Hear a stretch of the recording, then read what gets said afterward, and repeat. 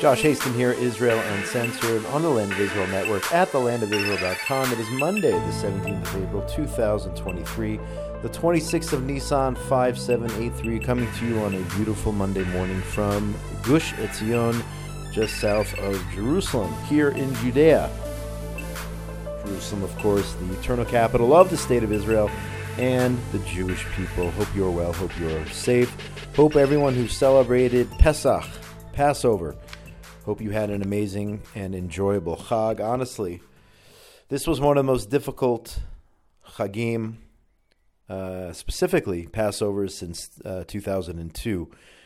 That was the year, of course, of the Park Hotel massacre, horrible terrorist attack in Netanya, and many other murderous attacks carried out by Hamas, Palestinian Islamic Jihad, and of course our so-called peace partners in the PA.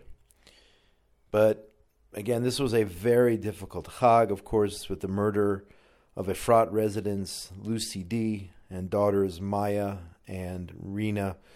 May God avenge their blood. They were gunned down by terrorists in the Jordan Valley. And it's very difficult, of course, unimaginable for the families. But Passover is supposed to be joyous, and it was very hard to be joyous when a neighbor here in Gush Etzion, a family, a community, the community of Efrat, and really all of the Gush and all of Israel, is in mourning. The two sisters were laid to rest, and just 2 days later, Lucy, the mother, succumbed to her wounds. So this Passover was one of funerals, very, very hard to celebrate. But Rabbi Leo D., the father of the family, has shown unimaginable strength. You heard those in his eulogies and other speeches, meetings with the press, since this terrible, murderous event. May the family know no other sorrows, and please God, may the brave young men and women of the IDF keep Israel safe from the evil, from those jihadists who destroy lives and really entire worlds for families here in Israel. On that note, JNS reported yesterday that Israeli Prime Minister Benjamin Netanyahu paid a condolence visit yesterday, Sunday, to the Dee family in Efrat after the three mother and two daughters were murdered in a terror attack. The April 7th shooting took place on Route 57, Highway 57, near the Hamra Junction, that's in the Jordan Valley. Terrorists opened fire on the Dee's passing vehicle, causing it to crash, and then the terrorists finished the job, came back, and riddled the car with nearly 24 bullets. The land of Israel is acquired through trials and tribulations, Netanyahu told Rabbi Leo D. on Sunday, adding, "Now your wife and daughters will live within us." Rabbi D. told Netanyahu about his family's aliyah. The family is from the UK, and said that despite the tragedy, Lucy would have had no regrets about fulfilling 2,000 years of Jewish longing by immigrating to Israel. Very, very sad, very, very powerful, very, very strong words. Unimaginable strength in the face of pure evil, which the Dee family experienced. Oh, difficult, folks. I cannot even express in words how hard this Pesach was. But the sun again is the sun is shining on a beautiful day in Gush Etzion, and we will move forward. Moving on to other news. Prime Minister, also reported by JNS, Prime Minister Netanyahu and Finance Minister Bezalel Smotrich on Saturday night responded to Moody's lowering of Israel's economic outlook from positive to stable. So there was a downgrade in Israel's economic outlook, while also affirming the Jewish state's A1 rating. So we still have that A1 rating, and I'm definitely not an economics expert, but the outlook has moved from positive to stable. It's been downgraded. Israel's economy is stable and solid, and with God's help, it will remain so. Read a joint statement from Netanyahu and the finance minister Smotrich. The credit ratings agency published an update on Friday, this past Friday, on Israel's credit rating, which comes amid a fierce domestic debate over the government's judicial reform initiative. Moody's said that recent events around the government's plan for an overhaul of the judiciary point to a deterioration of Israel's institutional and governance strength. Agree or disagree, that is in fact what Moody's believes. While saying the ongoing demonstrations show the strength of Israel's civil society, the report added that they also expose deep divisions that will, quote, likely keep social and political risks elevated for some time. Again, that remains to be seen. But it doesn't look good. Looking at Israel from afar is not encouraging based on the infighting. The last time that Israel had a so-called stable credit rating was at the start of the pandemic, the COVID-19 pandemic. So, let me ask you this. Now that Moody's has downgraded somewhat Israel's rating, what did the anti-judicial reform protesters accomplish? Did they strengthen the state of Israel? Did they strengthen the Israeli democracy by taking to the streets? Of course, everyone has the right to protest in a democratic society, right? But what did they accomplish? By the way, the protests are still going, even though Netanyahu, the prime minister, has frozen for now, or pushed off the judicial reform. This past Saturday night, there was another protest, or a series of protests throughout Israel against judicial reform, under the guise, really, of judicial reform.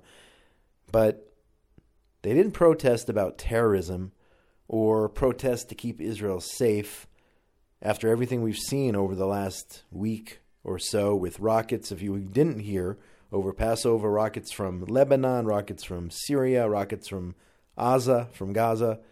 That's not what they're protesting. In other words, what the BDS failed to do, these people have succeeded in doing. Israelis, they have put Israel's economic standing in question on an international level. So I will say, sarcastically, of course, thank you to the protesters for doing that. Thank you so much. You have caused the international community, to some degree, to have a shadow of doubt over Israel's stability. They are not looking at you in the street and saying, wow, what a democracy. People are protesting. They have the right to protest. They're saying, wow, what a division in society. That's what the world is saying. That's what this economic group, Moody's, is saying. So BDS didn't have to step in here. Israel is doing it to itself. And that is extremely, extremely disturbing, extremely sad, disheartening. And we got to get back on the same page here. We have enemies at the doorstep, not only in Judea and Samaria, of course, but also in Gaza and in Lebanon and in Syria and in Iran and Iraq and in Yemen. And they are watching. They pay attention. They watch each and every day. And we have to unite and stay strong and defend this country from those who want to wipe us off the face of the earth. And the protests did not accomplish any of that. Nothing positive came out of those protests, in my opinion. And speaking of the threats directed against us, JNS says that a delegation from Hamas, the terrorist group, arrived in Saudi Arabia on Sunday for a pilgrimage to Mecca. Hamas hopes the visit will serve to improve relations with the kingdom. The delegation is being led by the head of Hamas's political bureau, which is a joke because they're all terrorists, Ismail Haniyeh, accompanied by other heads of the Hamas terror organization. Hamas has tried to restore its relations with Saudi Arabia over the years. They tried in July 2015. That didn't work. And the current visit follows Saudi Arabia and Iran's announcement during talks hosted by China in March of the reestablishment of diplomatic ties. So what is this story? What is actually happening here? And it comes down to one thing. Why is this happening? It's happening because of a weak administration in Washington. Remember that coalition against Iran? Remember the Abraham Accords? Okay, that is being undone because these countries in the Middle East, the Arab countries, the Muslim countries, Muslim nations, they don't have faith in the United States government. They don't have faith in a U.S.-led coalition against Iran. So Saudi Arabia, they're capitulating. They are hosting Hamas. They are cozying up to Iran. It sounds a lot like weakness, and if you can't beat them, then join them. That is the philosophy. And this is because of the Biden administration fleeing from Afghanistan, because of their weak policies on Iran, letting the Iranian nuclear program flourish, letting them off the hook. That is why this is happening, and this is an existential threat to the state of Israel. Saudi Arabia and Israel were supposed to sign some sort of peace deal. Okay, that was the rumor. Saudi Arabia was supposed to be added to the list of the countries joining the Abraham Accords. And how is that going to happen now when they are cozying up to Hamas and Iran? This is extremely disturbing, and you can thank President Biden and whomever it is pulling his strings for that fact. More and more, folks, it seems Israel will have to go up against Iran alone. And, of course, we'll have to deal with the strengthening of Iran's tentacles of terror, including Hezbollah, Hamas, and others. And these are scary times, folks. Of course, Israel's strong, but these are scary times. Let's pray to God our current government here in Israel takes care of business on all fronts, especially the head of the snake, Iran. And that is where we stand these days. Turning to other news, the Jerusalem Post reports that a CNN journalist will apparently delete a string of offensive anti-Israel pro-terror comments on social media, according to a spokesperson from the news network responding to Honest Reporting. The Jerusalem Post has learned. Honest Reporting revealed last week that a journalist wrote a slanted article headline titled "Attacks in West Bank, Tel Aviv, as tensions remain high following Israeli strikes," initially failing to note that the airstrikes were in response to acts of aggression from groups in Gaza, terrorist groups in Gaza and in Lebanon. CNN leaves out half the story. They just talk about Israel's response without mentioning why Israel is responding. The journalist in question, Tamara Kiblawi, Georgetown educated, native of Lebanon, who's been working since 2015 for CNN. She is the senior digital Middle East producer at the London Bureau. That is her role. And Honest Reporting says that her social media history casts doubt on her commitment to CNN's editorial standards. I would go a step further. I don't even know about CNN's editorial standards. But specifically when it comes to reporting on the so-called Arab-Israeli conflict. And then she has Honest Reporting lists the things that she said on social media, talking about the Nakba, denouncing the creation of the State of Israel, all sorts of things she posted on social media, talking about the fantasizing about the end of the Zionist state. So first of all, how did she get the job in the first place? Why didn't CNN fire her now? How does anyone still watch CNN or rely on CNN to be accurate or fair in their coverage of Israel? If you rely on CNN, have a look at what you're dealing with over there. Listen to how they're reporting. Look at this type of reporting. Look how the only thing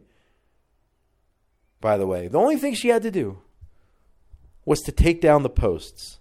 That was her punishment. Take down your posts. She wasn't fired. She wasn't reprimanded. Take down your posts and you can carry on business as usual.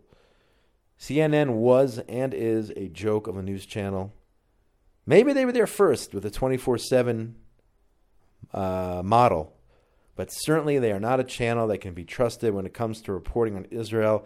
This woman is getting a slap on the wrist, nothing else. She just has to take down some social media posts, and she can go back to calling out Israel, and maybe they'll ask her to take down her posts later on. But who knows? It's just it's a joke at this point.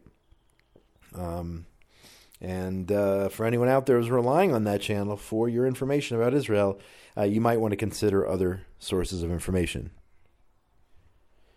Moving on, the Jerusalem Post reports yesterday that a Bedouin mother of four from a village down south was stabbed to death on Saturday night. And who carried out the murder? Her brother.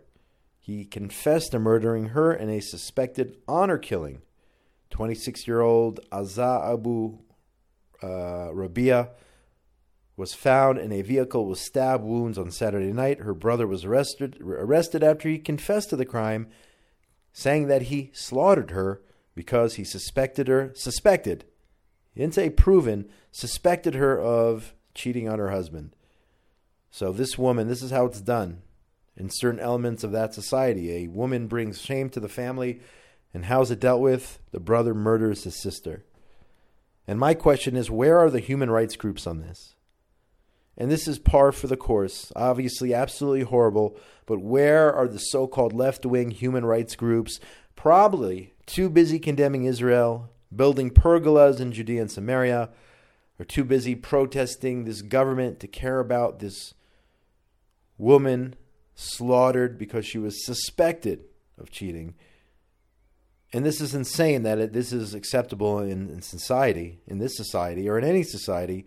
And it's insane that nobody says a word about this, but the focus always on condemning Israel. Maybe Israel's not treating the Bedouin nicely.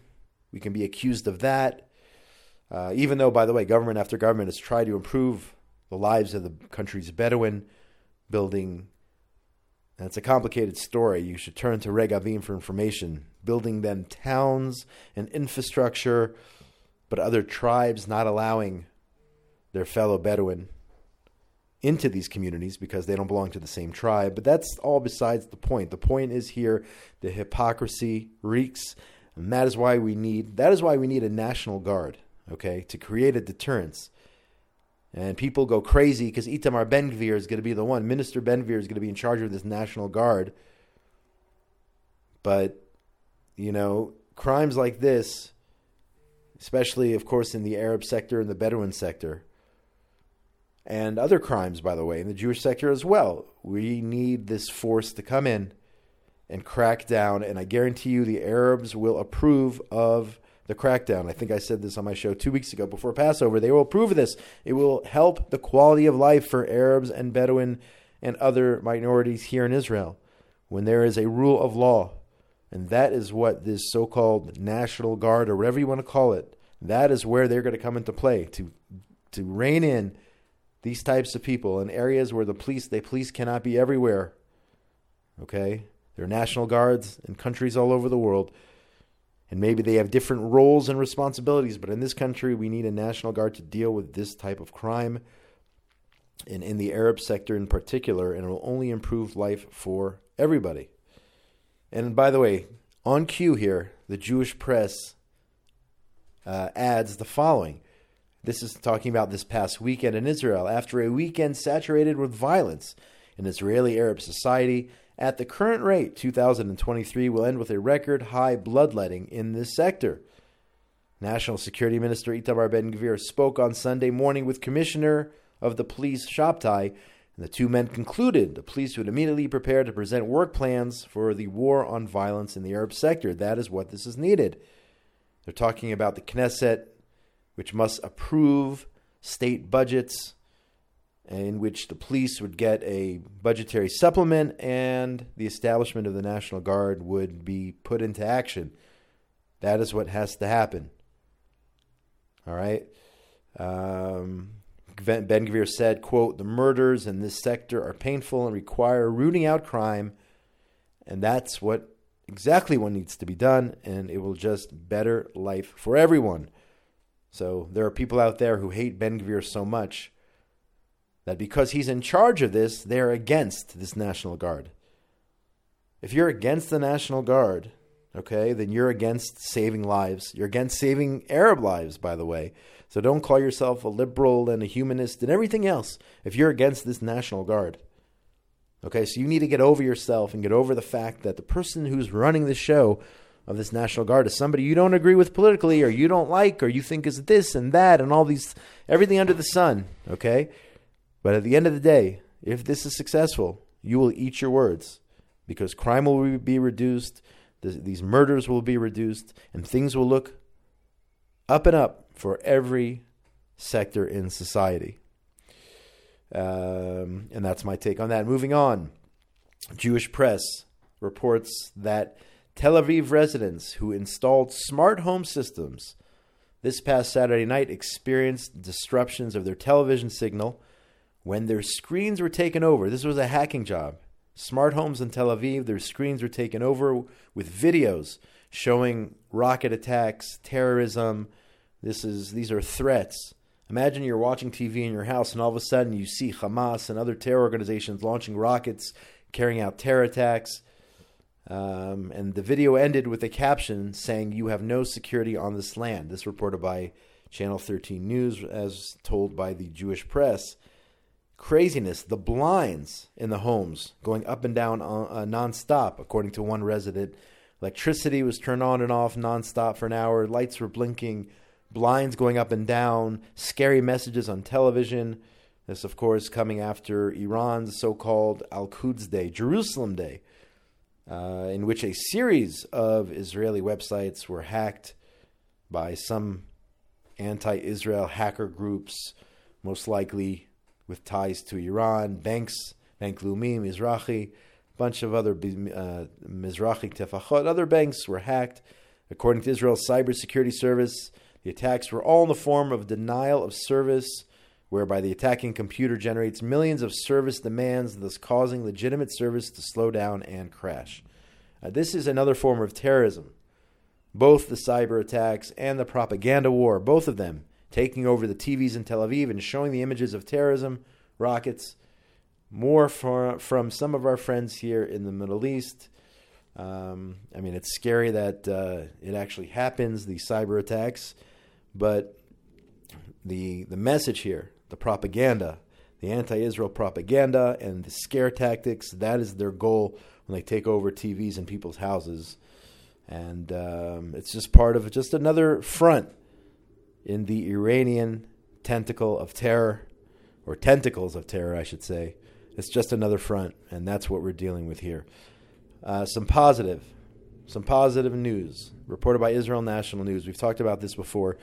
Maia, a young teen who was seriously wounded in a terrorist attack several years ago. Actually, it was 2001 in Samaria at the Tapuch Junction. It was a drive-by shooting.